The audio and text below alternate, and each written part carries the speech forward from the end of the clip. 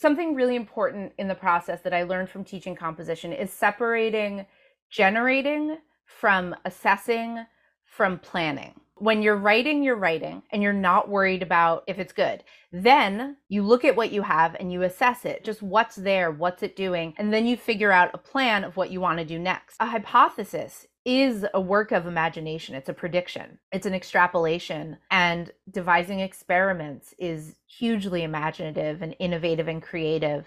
Hello, and welcome back to Eclectic Spacewalk. I'm your host, Nicholas McKay. Today on Conversations, we are joined by Jaime Green. Jaime is the author of The Possibility of Life, Science, Imagination, and Our Quest for Kinship in the Cosmos. Her writing focuses on space, astrobiology, policy, and everything science. We talked about the writing process, teaching, science fiction and mainstream culture, and the possibility of life in the cosmos. Before we play the episode, I would ask you to like this video and subscribe to the channel. It really helps us grow and reach more people, as well as continue to have more interesting discussions with eclectic guests. Also, tell us in the comments what your favorite part of the talk was and who we should invite on next. Now, on to the discussion.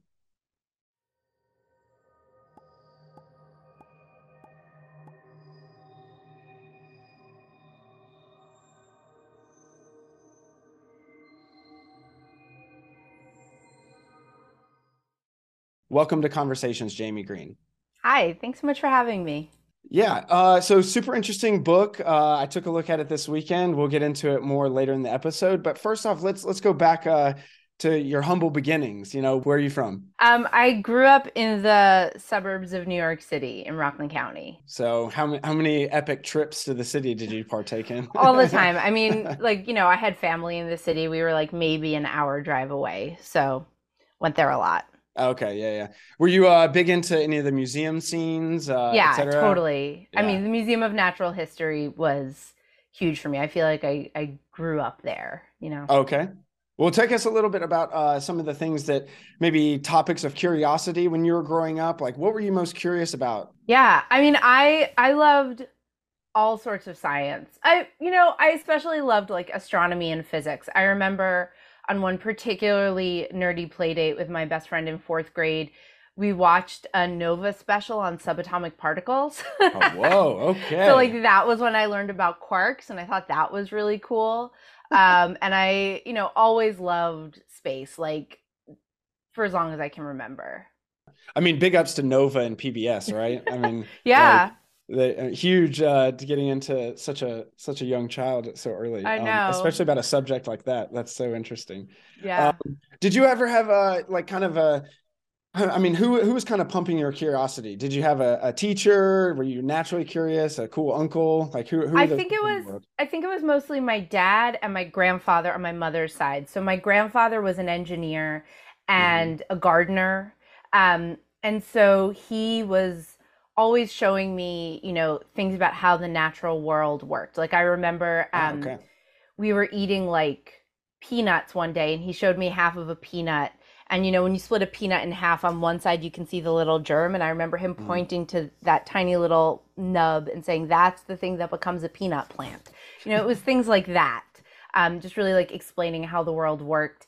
Just in explaining it. And that was enough to pique my interest and sort of my curiosity. I also remember, I don't know how old I was, maybe 6 or 7, him taking me to watch a lunar eclipse one night. Okay. It must have been one that was timed not too late in the evening, before bedtime.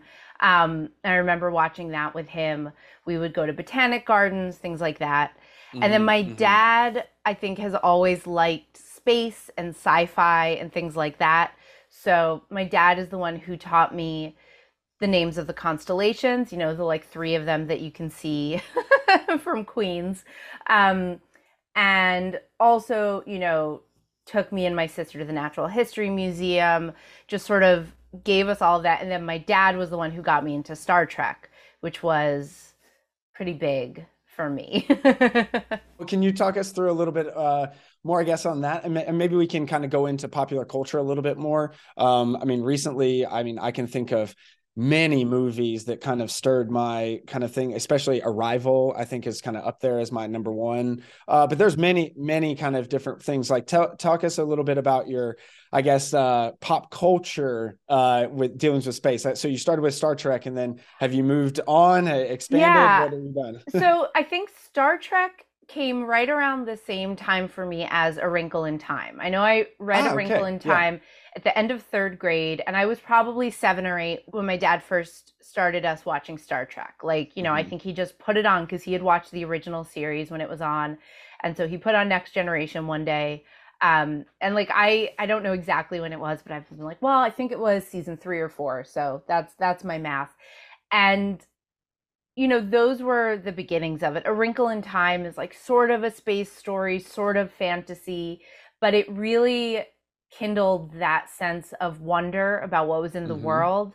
And that whole series of books really infuses a sense of magic into the stars. Like Mm-hmm. the the three witches who show up to guide the young heroine on her journey are dead stars who gave up their lives in the fight against evil, and now they're these like spirits who show up as weird old women. And there's a lot about the stars and the music of the spheres as this sort of like mystical, magical, meaningful world. And I Mm-hmm. think that that really set me on my course. Obviously I was also reading like The Babysitter's Club. I wasn't just reading, mystical, beautiful sci-fi. Mm-hmm. But Mm-hmm. growing up, I was a huge reader growing up. Yeah, Like I me too. recently posted something about the book on Facebook, and my aunt, my dad's older sister, who had a house right by the beach in Far Rockaway when I was growing up, which will be meaningful to anyone who Mm-hmm. knows New York City, but right on the beach. And so we used to go there a few times a year. And she commented something like how perfect it was that the little girl who was always like up on the third floor of the beach house reading instead of going to the beach had now written a book. And I really just like, I read voraciously. Yeah. And so for books, it started with A Wrinkle in Time. By the time I was a teenager, I was just reading all the sci-fi I could get my hands on at the library. I read all the Dune books, all of them. Hey. I Hey.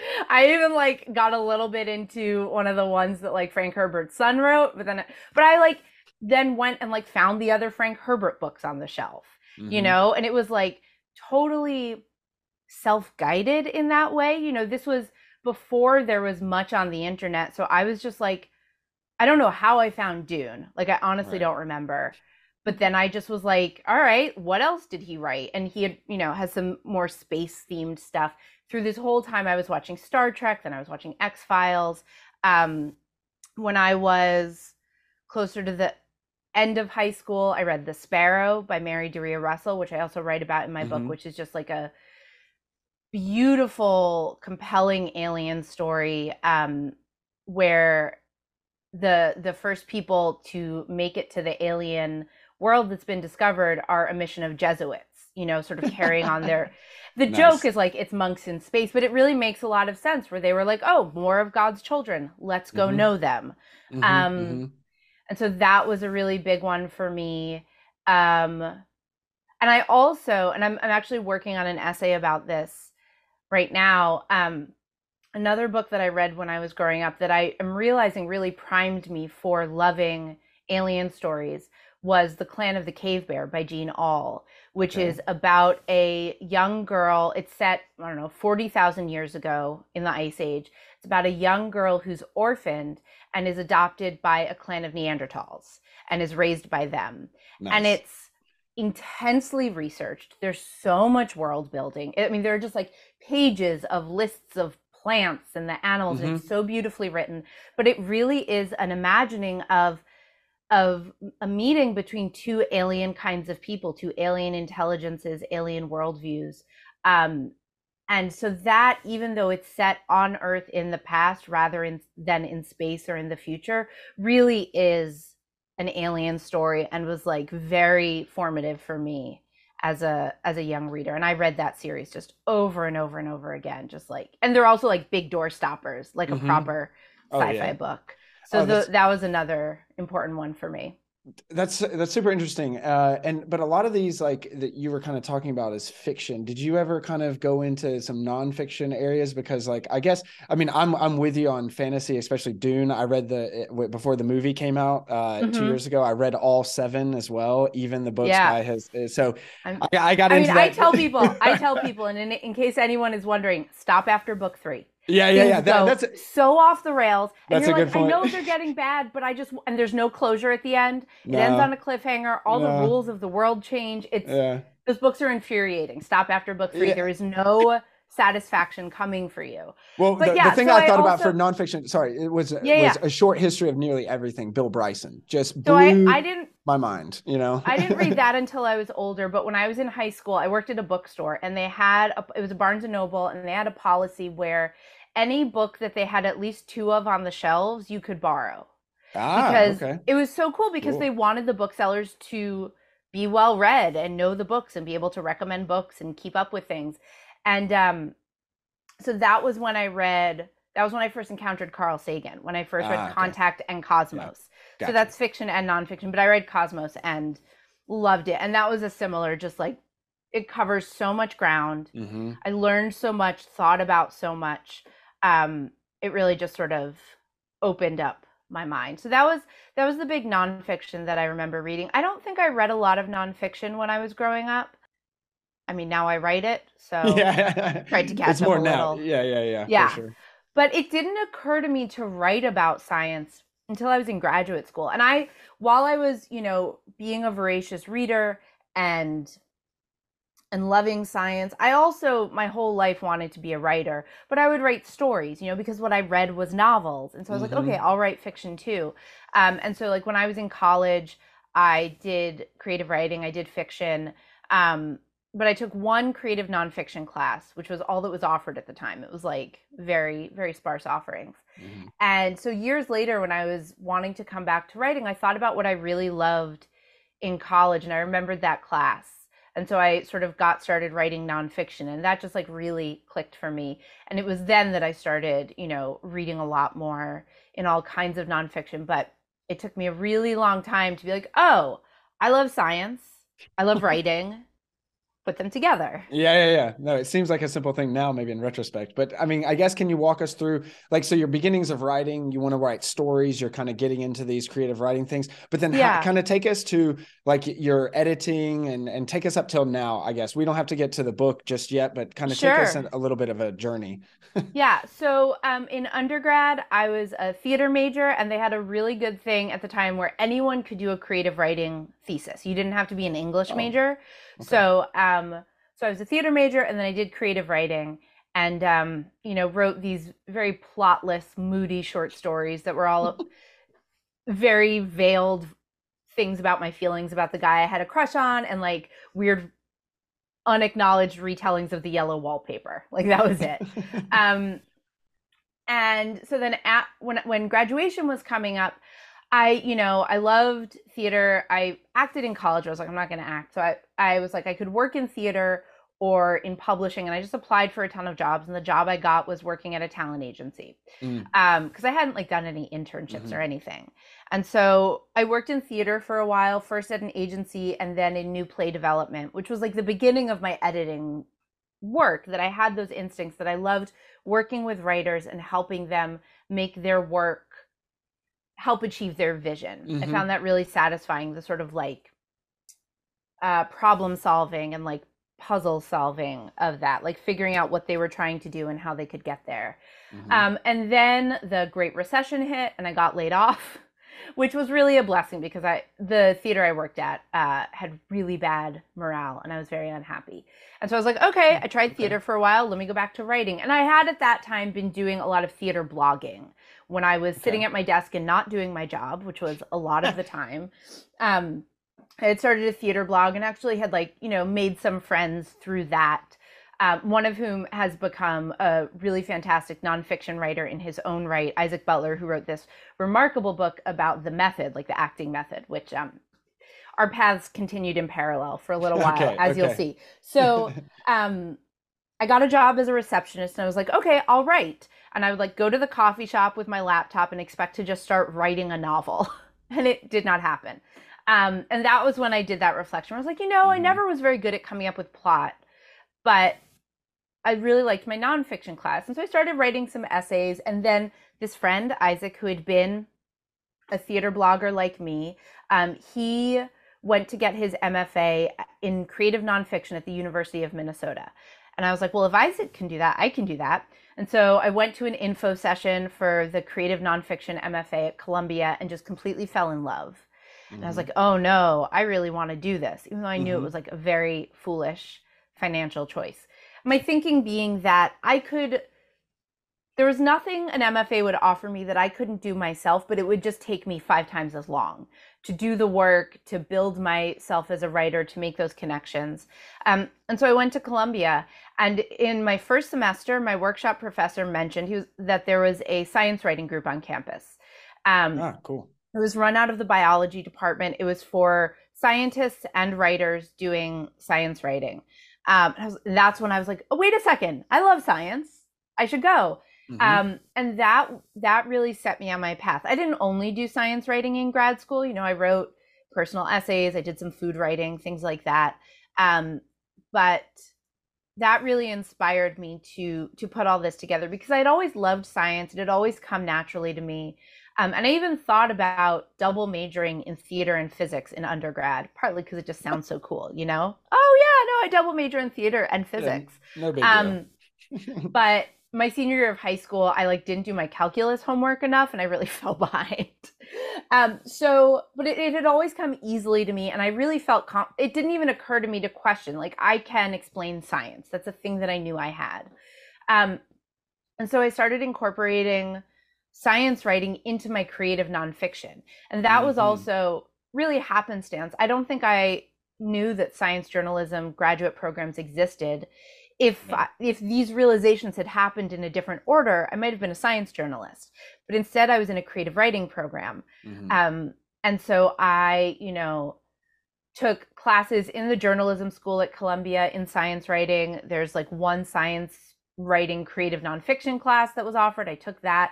And then my second semester, every nonfiction student in the program had to take a research seminar where you Hmm. learn sort of archival and library research methods and spend the semester working on a piece of writing that's built out of research. And so Uh-huh. Okay. I said to my professor, you had to pick a topic, and I said I want to write about the Golden Record, the Voyager Golden Record, Ah. and she said that's too narrow. Just write about aliens overall. And I was like, well, that's very large. Yeah, how's that going? And this is how it's going. It took me 10 years, but I wrote the book. Um, and so that was really the beginning of it. That semester also, one of the requirements of the program was to take at least one class outside of the creative writing program, one class in another department at the university.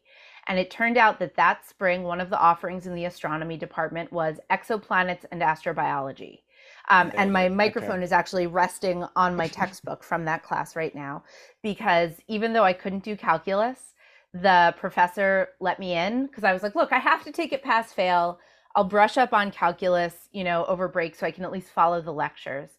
And him letting me in that class just really opened up so much because I learned a lot of the foundational science.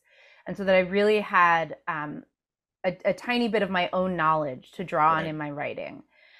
And, that was really it. I loved that writing project. I loved that class.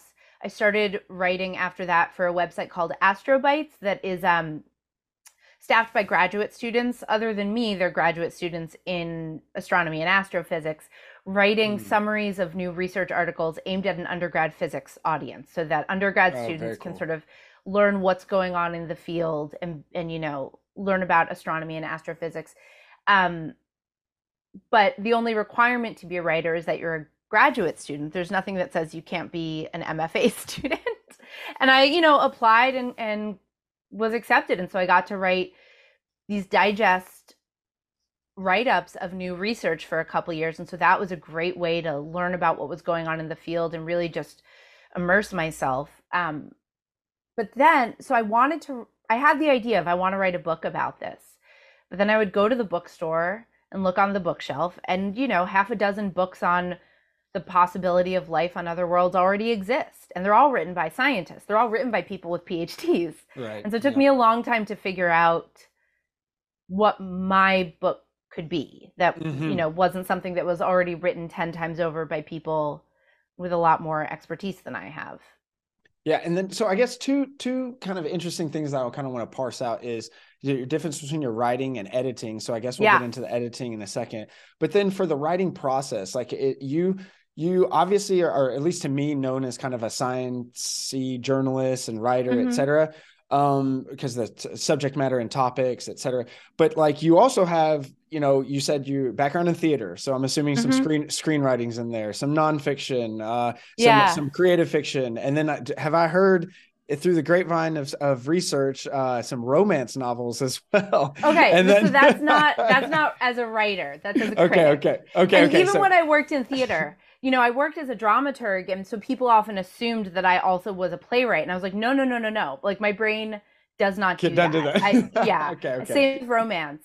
Like I reviewed romance novels, Got but it. Got it. Got it. I've accepted that my brain doesn't do fiction. I I see. I love see. fiction. I love novels, but my brain just doesn't work that way. Okay, so then maybe if we focus on the writing the writing kind of area, but maybe focusing on the writing process. So like how has your kind of like process, I guess, changed over the years? Because I'm assuming with a little bit more research and working with the bites and other, things like that, you kind of have honed in a little bit. So I mean, what has that process been for you cumulatively? And then how do you kind of take I guess writing as a process nowadays?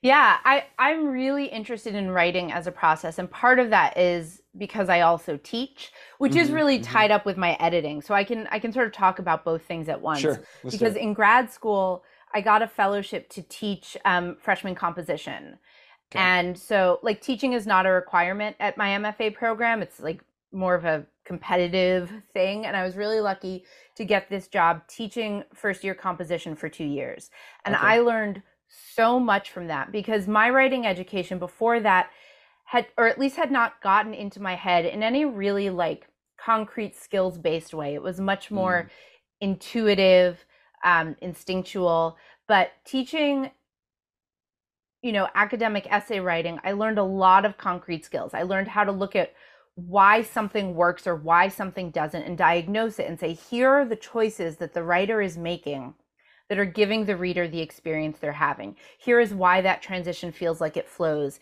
Here is why that paragraph feels like it follows or doesn't feel like it follows. Hmm. And how do you Hmm. change that?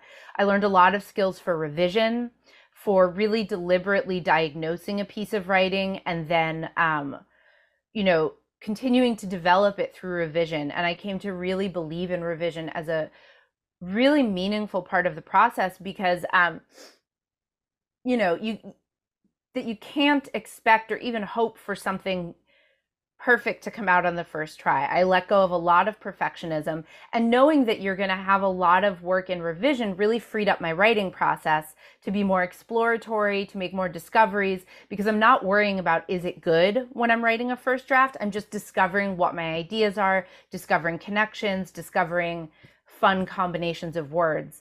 Um, and so teaching composition was really, really meaningful to me in like learning, developing a really mindful, deliberate process, Yes. and thinking about the different stages of my process and feeling more in control of it rather than waiting for the muse to sing to me. A book that was really, really helpful for me in that way was The Artist's Way by Julia Cameron. And that's like it's like a 12-week sort of self-help course in, I believe the way she puts it is like discovering your inner artist, or like connect. I think of it as Gotcha. a way to connect more with your inner creativity.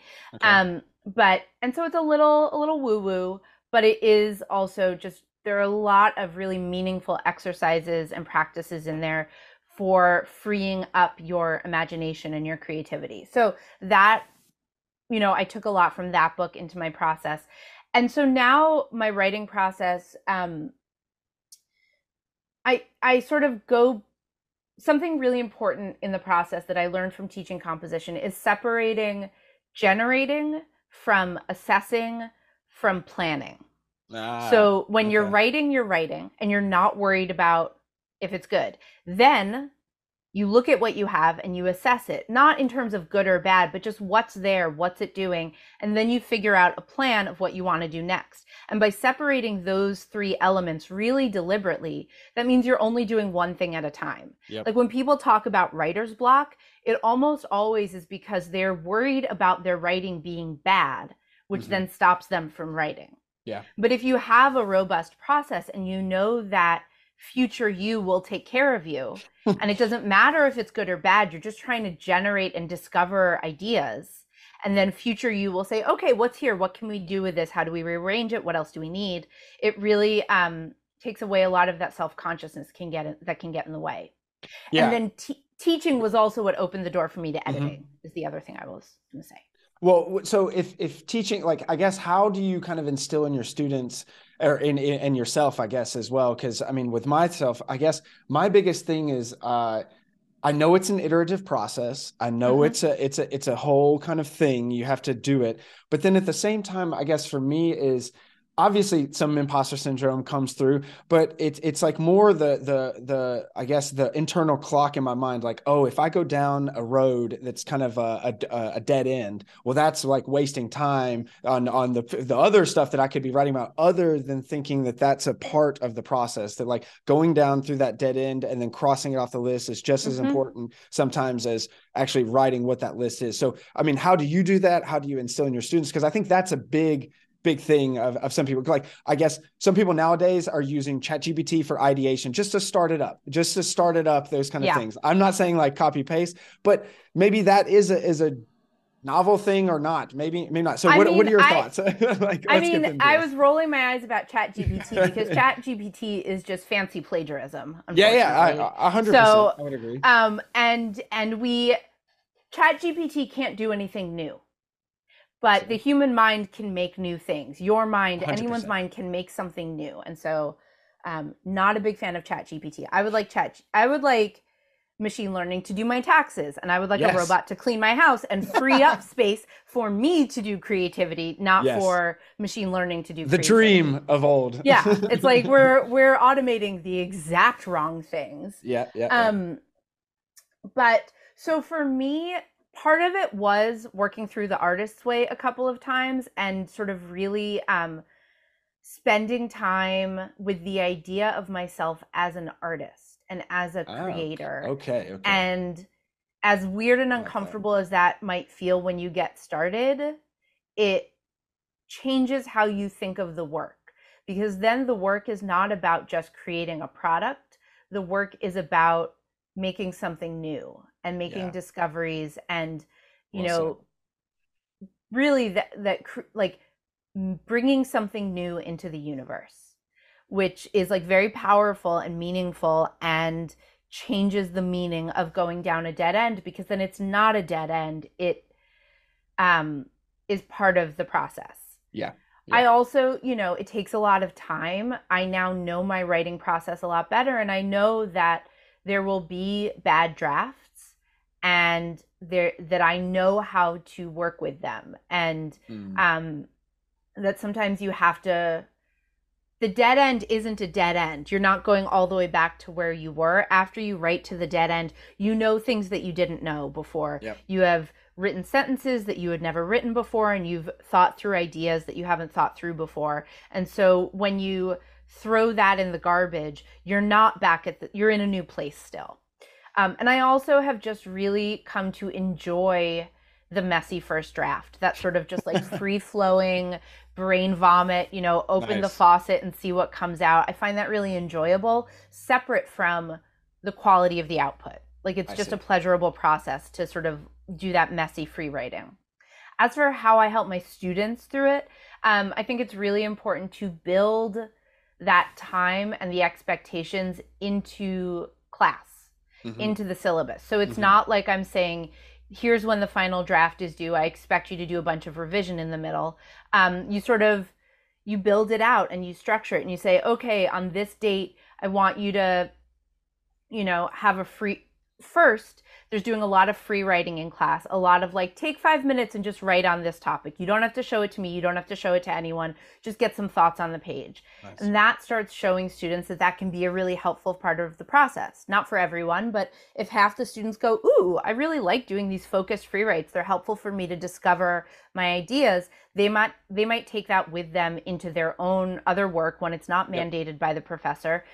And then they have discovered that writing can be useful beyond just turning in a finished product, that writing is thinking, writing is discovery. And so that starts planting that seed. We also do multiple drafts. We get lots of feedback on drafts. I share about my process, but I basically say, like, you have to turn in a draft on this date. And then 2 weeks later, you're turning in a final draft, and here's the feedback. And they do some reflection. And, when they turn in their final draft, they write a paragraph about how it's a substantial revision of the first draft. And so it's expected, and they have the time that they wouldn't necessarily have in a class that wasn't explicitly teaching them writing. So it's really just like going through all of the steps, really deliberately reflecting on the steps so they can start to get a sense of what works best for them. Does their brain like outlining, or does their brain like free writing to discover and then seeing what they have? No, I mean, the iterative process is super interesting. And I've honestly learned a lot about it this semester. I'm doing a fellowship with our English Writing Center. So I just actually TA'd for this thesis writers workshop, 2 weeks ago. And I haven't even, I do my thesis, next semester. But yeah, super interesting to put on a writer hat and the editor hat. So I guess if we kind of put off the writer's hat and take on the editor hat, Yeah. talk us through kind of your experience as the series editor of Best American Science and Nature Writing. Like I bet Yeah. that's a big undertaking of some It sort. is, it is. And so that actually doesn't include like editing the pieces, because we're just anthologizing Okay. Gotcha. published work. So that, when I was in college doing theater, I did some acting, but I did a lot of production managing, and Mm-hmm. working on the anthology actually draws on that, on the sort of like organization and logistics and wrangling 25 writers. So my responsibility there is reading a lot of science writing throughout the year, or I'll be honest, reading a lot of science writing in December as the deadline comes up from the whole year. And Yeah. then at the very beginning of January, I send a list of about 100 pieces to the guest editor. Every year, the anthology has a different science writer guest editing that book. And so I say, here's, 100 great pieces to get you started. And they make the selections for the book. So they can choose from my list, from their own. It's usually a mix. And then after they've made their selections, I do the work of like emailing the writers to tell them, and collecting their contact info and things like that. And, doing a pass of looking at the book proofs for errors, and, that sort of production management type stuff. But it's great because it means I read a ton of science journalism and science essays and nature writing, um, and really have to hone a quick sense of what I think is great. And I've just gotten to know a bunch of writers, and I love getting to bring people good news, sending the email that says, congratulations, you have a piece selected for Best American Science and Nature Writing, because for a lot of people that's a big dream. And it's actually a dream that I had to let go of when I took on this role, because at least while I'm working on it, I can't have any work in the anthology, which is it's a fair trade. Can you slip in a preface, like just Well, no, I actually do. So okay. the guest You gotta editor get something there.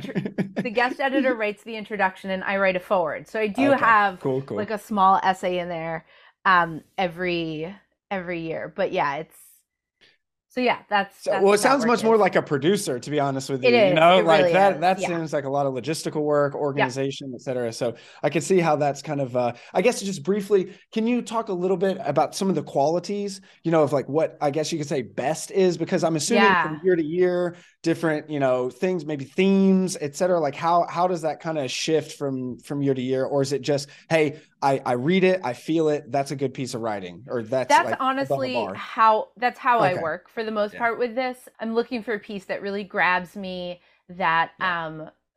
where the writing is powerful and beautiful, and not just, like, the writing is an important part of it, the prose. Mm-hmm. Um I do care that the work feels ethical.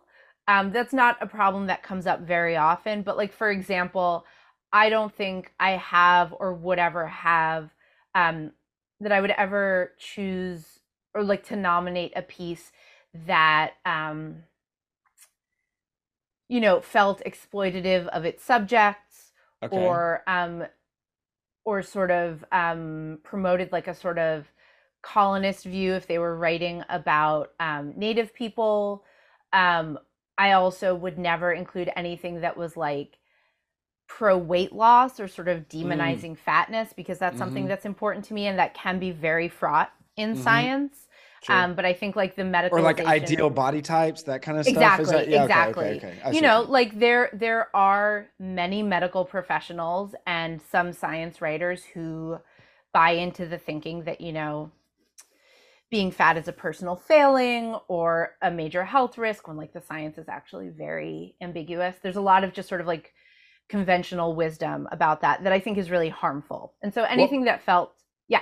yeah, well, I was just going to say the next thing immediately in my mind is thinking about like kind of the resurgence of, race science, that kind of Yeah, stuff I is mean in the that would popular media. Like that not seems in like, like a, yeah, yeah, absolutely not. Like yeah, yeah. anything that just felt harmful in that way. And so that you know, I do sometimes get letters from readers who are irritated with what they feel is the politicization of the book, largely for pieces about climate change. Got it. Hmm. Which this is me rolling my eyes at them. I'm like, okay, Yeah. thank you. People who think that the book is too depressing because there's like stuff about fires and extinction and whatever. And I'm like, sorry, that's what the great writing was about. Yeah, yeah. Um, and B, this is what science is. So like a couple of my forwards have been a sort of response to the idea that the book is too political. They're like, I just want science, I don't want politics. I'm like, there is no boundary. Yeah. All science is political, all art is political, all of our life choices are political. I definitely in one of those like included a quote from Tony Kushner about political art, and I was like, same goes for science. Like it's all has like this is not an escape from politics. This is part of the world just like everything else is. Yeah. I mean, as a budding social science researcher in SDS, Yeah. so love it, can hear it Yeah. loud and clear. But I also, I mean, some of that, I think like the zeitgeist has gotten around finally, I guess you could say, to art and science and subjectivity, but they haven't Mm-hmm. gotten to the politicalization of things just yet. That zeitgeist just hasn't gone over the threshold. Yeah. But hopefully more social science, things like that can talk. And I guess one of the things you just mentioned, like about the science, I mean, someone can go read David Wallace Wells' Uninhabitable Yeah. Earth and go talk about the science if we hit 4 degrees centigrade. Like, Yeah, and that's the thing. It's like they like, say, get your politics out of my science. I'm like, this is the science. yeah, yeah, The straight up. science is this isn't like it's not separate. Like Yeah, yeah. science is influencing, I don't know, science is telling us about the world and then political choices have to be made. I don't know. It's just No worries. I if mean, they don't that's like a, this, it's making them uncomfortable and they don't like right. that. That, They're like, that's I what just I want to wanted. read about a cool kind of monkey. And I'm like, well, where's that monkey's habitat, man? Come Yeah. on. Well, I think this is a great transition into not just your book, but then also, I guess, a middle, a linking point is your time when you were at Future Tense. Yeah. Talk us through that experience a little bit. Love, the publication, and then also, Mm-hmm. here's 3 essays that I just found like Oh really, yeah. really. Could astrobiology research convince us to fight climate change? Step Yep. one: realize we're not alone. Second, if the Earth isn't special, then the whole cosmos is. Amazing things happen when you realize Earth is just another planet. And then surely there must be someone out there in all that space, right? So one was for popular science, the other two was for Slate, which is Future Tent. Yeah. A publication Mm-hmm. of Slate. So talk us through that, and then I guess you can segue into a little bit of your experience there, into kind of these essay writings, and Mm-hmm. then kind of getting to a full length book. Yeah. So Future Tense is a collaboration of Slate, Arizona State University, and New America, which is a think tank. Yep. And so it's a it looks like it's a section of Slate that publishes writing at the intersection of science, tech, and policy. And so I got a job editing there. I've been freelance since like 2017, and so that was a part-time Okay. job. It was really perfect, perfect situation in that sense. Yep. And so I was, editing there. I think I worked there for maybe 2 years or so, and I had gotten into editing by using my teaching experience, by like framing my teaching experience as editing experience. And so Sure. my first job was doing some sort of books content editing at Google. Luckily, the person hiring was someone I knew, so I was able to be like, "Yes, I taught for 2 years. That counts as editing experience." And so from there, that was like really how I pivoted my resume. Um, but right, editing for Future Tense was really wonderful because I got to just cover so much territory. Hmm. And it also turned out to be really wonderful, being connected to Slate during the first years of the pandemic, because I had been working remotely anyway, but then everyone was working remotely, but there was a really robust employee Slack. So I Okay. had a community that way of colleagues, and was very connected to very smart science journalists and science editors. So I felt like I, as much as someone could, knew what to do and knew what was going on. Um, and so I was editing, a few pieces a week by journalists and sometimes by scientists and scholars about all sorts of things. The idea of the intersection of tech and science and policy and like our lives is really broad. I edited an essay about neoliberalism and and cyberpunk, which Oh, was cool. Okay. fantastic. Okay. And Yeah. I Yeah. like Yeah. learned so much. Um, I edited one by someone who, during the pandemic, got really into like plane spotting apps and sort of Okay. watching planes going overhead, and like the app on her phone.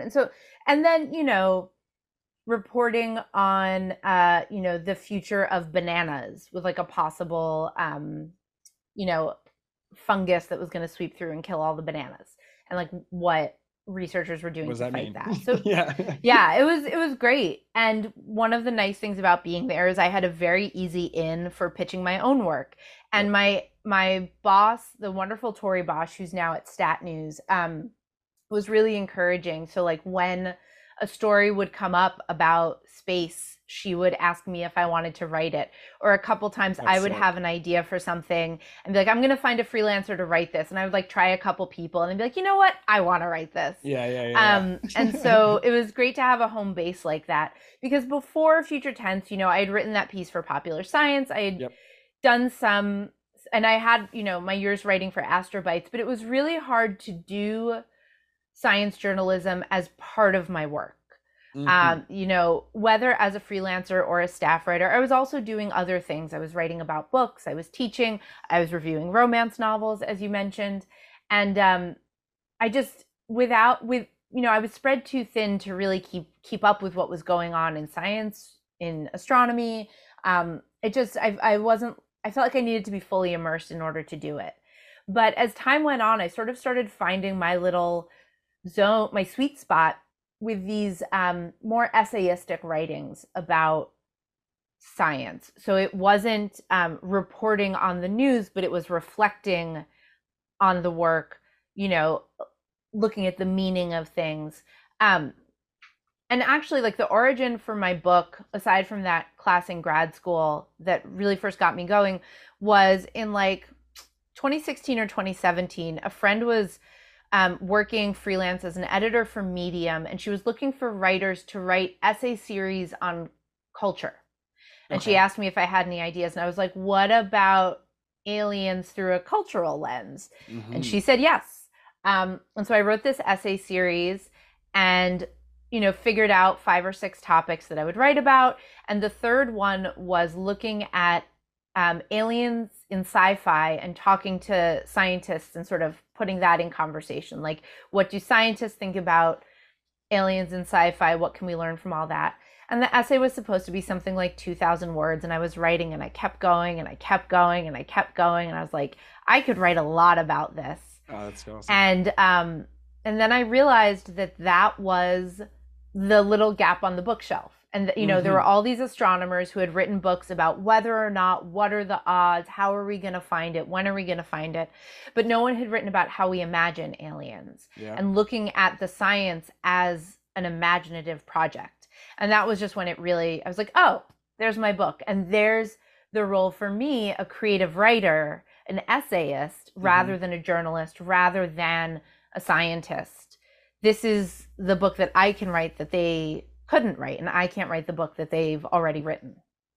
No, that's a very cool story. And I guess getting into the book, it's coming out soon in the coming days. By the time this comes out, it will definitely be out, I'm assuming. So so the possibility of life, science, imagination, and our quest for kinship in the cosmos.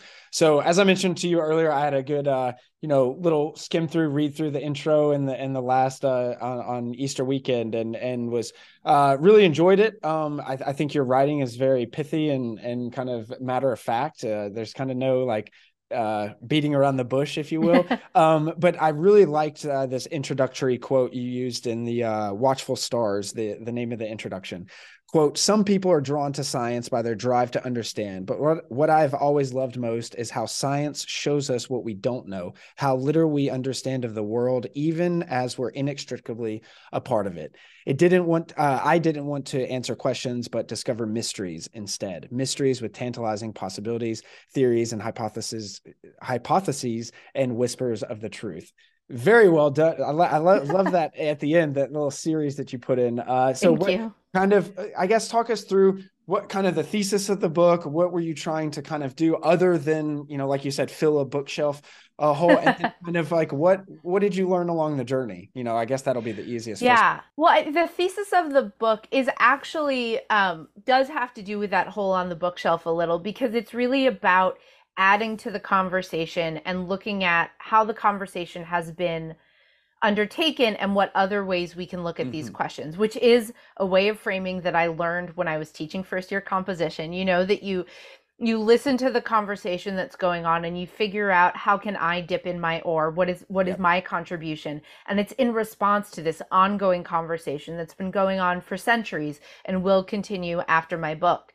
And so the basic thesis is that um, we tend to think of this as a question of whether or not, are there aliens or not? Is there life on other worlds or not? Is it likely? Is it rare? We think of it in odds, probabilities, and just like binaries. Mm-hmm. Um, and my thesis is that while that is a necessary and important scientific question, it's not a meaningful question to like a regular person. What's really more worth digging into, and also the answer to the whether or not question would be meaningful, but the question itself, there's nothing to chew on. But Mm-hmm. Mm-hmm. a chewier question is, what if? Mm-hmm. What if there are aliens out there? What are the implications? What would it mean? What might they be like? What could we learn from how we imagine that? And what does that reflect back on us? And what is the role of these imaginings in science and in our culture? Another sort of part of the book's argument is that science is an imaginative project. That, because if you think about it, like a hypothesis is a work of imagination, it's a prediction, it's an extrapolation, and devising experiments is hugely imaginative and innovative and creative. And so that is, another one of the underlying foundations of the book, is that science is imaginative. It's a work of imagination, that we approach answers through creative, imaginative work. And that we can learn a lot about the science through fictional imaginings. We can learn a lot about the fictional imaginings through the lens of science, and that all of these imaginings, like, yes, the scientific answers are valuable, but the work of the science and all of the fictional works are reflections of ourselves, and they're ways of understanding, they're ways of seeking meaning, seeking new lenses through which to understand humanity. And part of why we want to find other examples of life is to better understand life on Earth. And so my argument is that we can already do that now, looking through these imaginings as those reflections. basically you summed up that point in a little bit.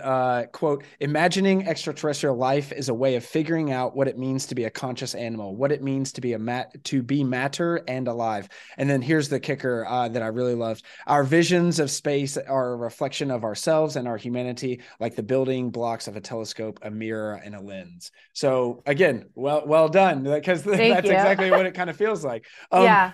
But so if it's a mirror and a lens, I mean, you start off talking origins, planets, animals, people, technology, contact, and then you finish us off with a great conclusion. But I guess walk us in a little bit. Just I don't want to get too bogged down into terms, because I think a lot of people already know, like Drake equation, the Yeah. Goldilocks zone, Fermi paradox, abiogenesis. The Fermi paradox, which I have to say, I am very proud. I wrote the book without mentioning. Okay, so you didn't mention it at all. Oh wow, I I don't didn't mention it search. at all So because like the Drake equation comes up in the introduction, and I realized looking back that the structure of the book is very inspired by the way of thinking of the Drake equation, where it's like, yes, what are the in the Drake equation, it's what are the variables that we would need to know in order to know how many transmitting civilizations might be out there at this moment.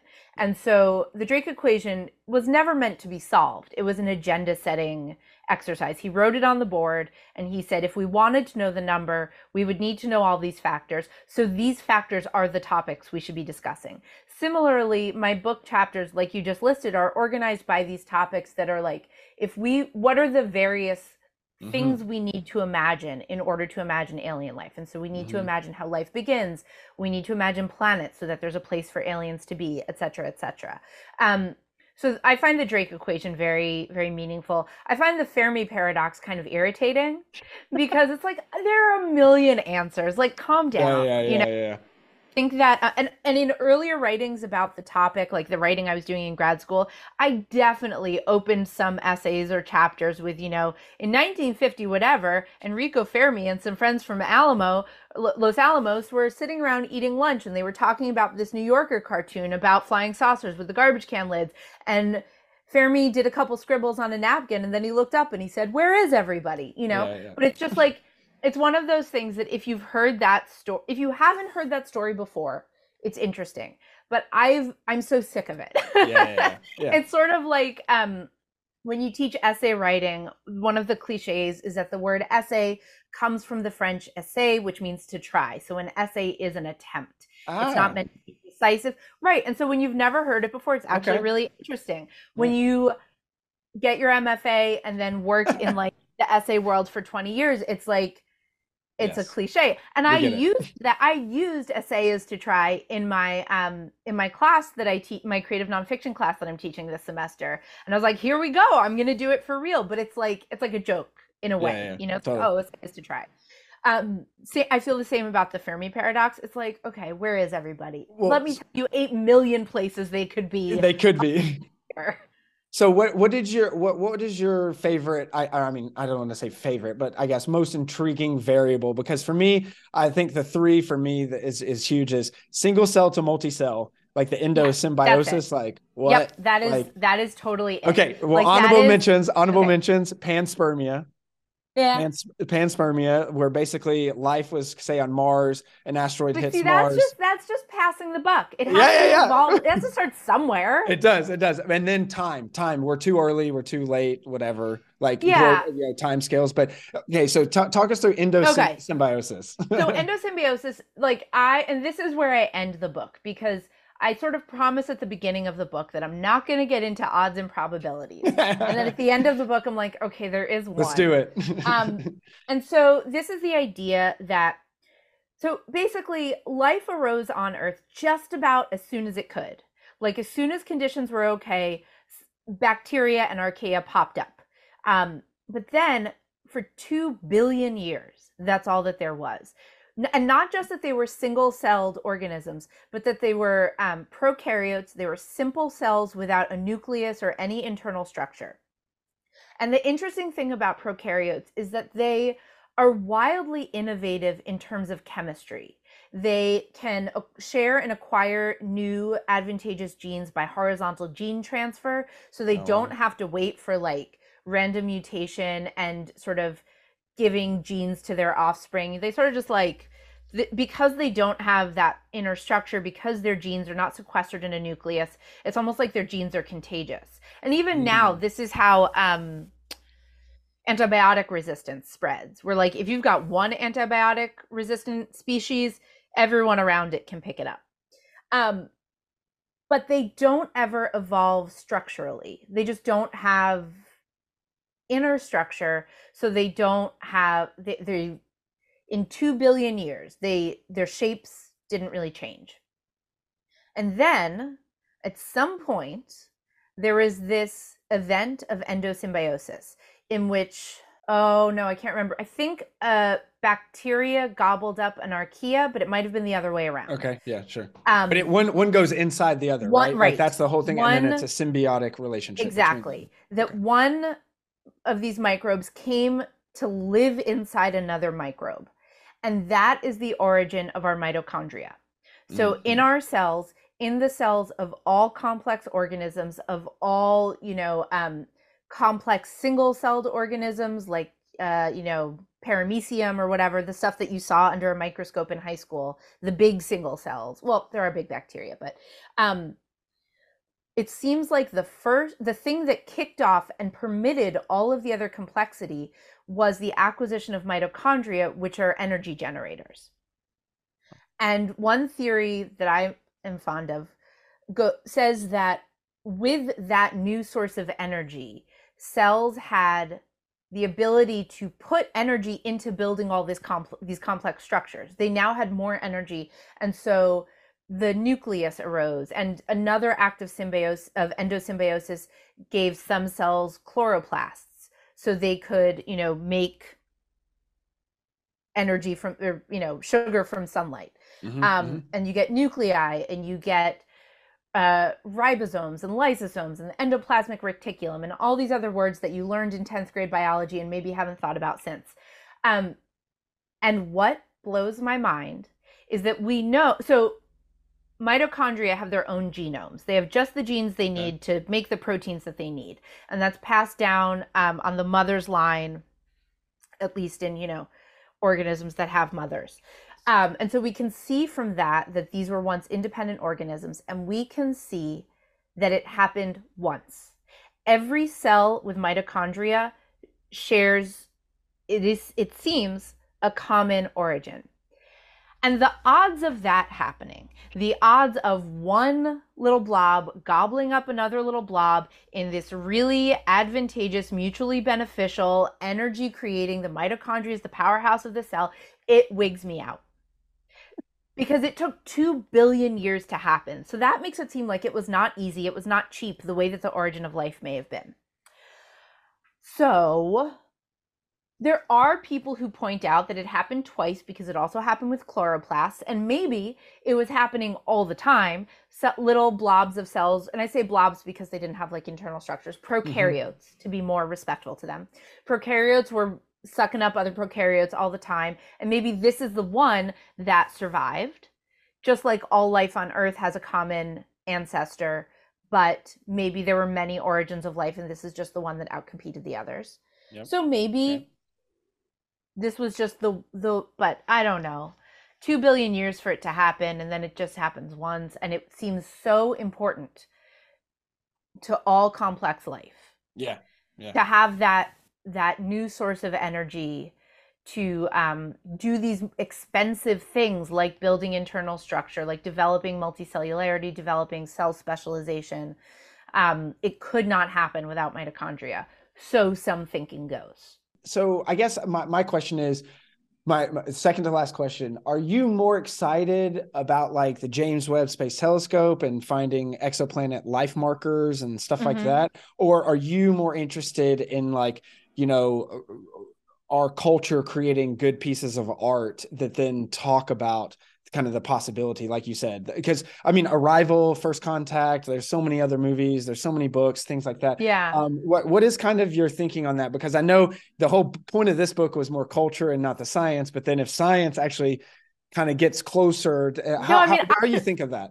I love the science. Like, I Oh yeah, love yeah, the yeah, sure, science. sure. I feel more excited about the scientific possibilities because getting them feels harder. Yeah. Like, Okay, that makes we sense. have lots of brilliant sci-fi and we will continue to. Um, we already have mind-blowing brilliant sci-fi, but what JWST is promising and like other telescopes and other Mars missions, that's new. That's like completely new. So the idea of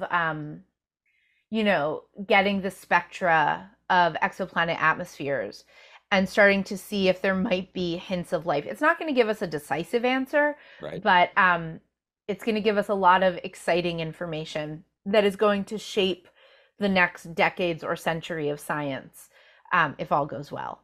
And Right. new information about Mars and the idea of sending a mission to Europa. This is all really exciting to me because it's adding information that like it's harder to get. I'm not saying that I like telescopes better than I like novels, but it also feels more eventful in a way, Okay. and it's all of these firsts. Right. And Right. Right. that feels really exciting because it adds material to it adds raw material for imagination, for speculation. But that is, I do still love scientific knowledge, and we need both. We Yeah. need the imagination, but we also want to keep learning more about the cosmos. Yeah. No, I think a great kind of paradoxical that you're kind of phrasing is also what you put in the last line of your book. The stars cannot be counted, but each one can be named. Beautiful writing, and I think that kind of sums up a lot of it. Last question. I always ask, people kind of if when they experience the overview effect or could, what would they think? What would they do? Seeing the Earth from space. How would you kind of play both sides of that, science and culture? Thinking Hmm. about it as we get out of here. I feel like writing this book gave me the opposite of the overview effect, where Okay. instead of getting perspective from farther away, I got a different perspective from getting closer. Mm-hmm. Where I came into writing this book knowing a lot about exoplanets, about the ways we imagine aliens. I'd read a lot of sci-fi, but what was new to me was learning a lot of the origin of life stuff, the cellular biology, some of the evolution, because I've always been more of an astronomy person than a biology person. And it's funny, a friend who read the book, who's a biology person, like she writes about ocean creatures and things like that. She said that for a moment, the book made her into a space person. I said, that's funny because writing the book kind of made me into a biology person. Oh, Um, and I okay. felt like, sort of like with the idea of endosymbiosis, but learning about that, learning about how cells work, the components, the incredibly complex mechanisms, and the real sense of luck, Mm-hmm. both luck and necessity, that biology works the way it does, and that it's like it's right here. I'm like looking at my hand, and it's full of cells that are full of mitochondria that that are, when you get down to it, are using quantum tunneling to move electrons from spot to spot on the little molecular Rube Goldberg machine. Okay. Yeah. I was And like, what? that, I know, like that, I don't feel like I need the overview effect because I've spent my whole adult life thinking about how Earth is just a little speck and the cosmos is so big. But I think what's really meaningful is how rich life on Earth is and how alien life on Earth is, which is, a lot of what I write about in the epilogue, as you were talking about. Like, I really think that writing this book gave me a much richer appreciation for life on Earth and much more awe that it exists. And I don't think I need to be far away to see that it's amazing that it exists. I feel like I want to get as close as possible. And Mm-hmm. that's where that feeling comes from for me. Well said. Well said. Well, cool. Thanks, Jamie Green, for all the time. Thanks for coming on Conversations. Really appreciate it. Yeah, this has been awesome. Thank you. Thanks so much to Jamie Green. She is really the go-to person to talk about not just the science of life in the universe, but also what would that mean to culture and society back here on Earth. We hope you enjoyed the conversation as much as we did. Before we go, please like this video if you found the discussion generative and intriguing. Leave a comment about your favorite part of the episode or who we should interview next, and subscribe for more eclectic content. Until next time, Ad Astra.